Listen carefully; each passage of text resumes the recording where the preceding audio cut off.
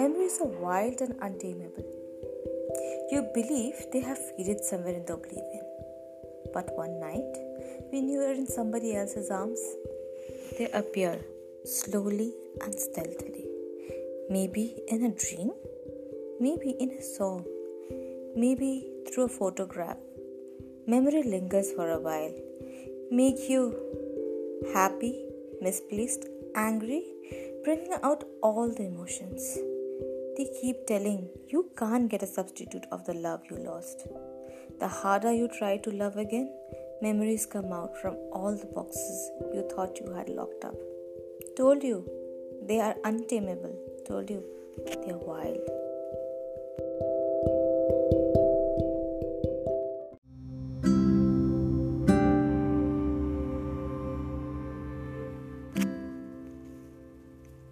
Who am I?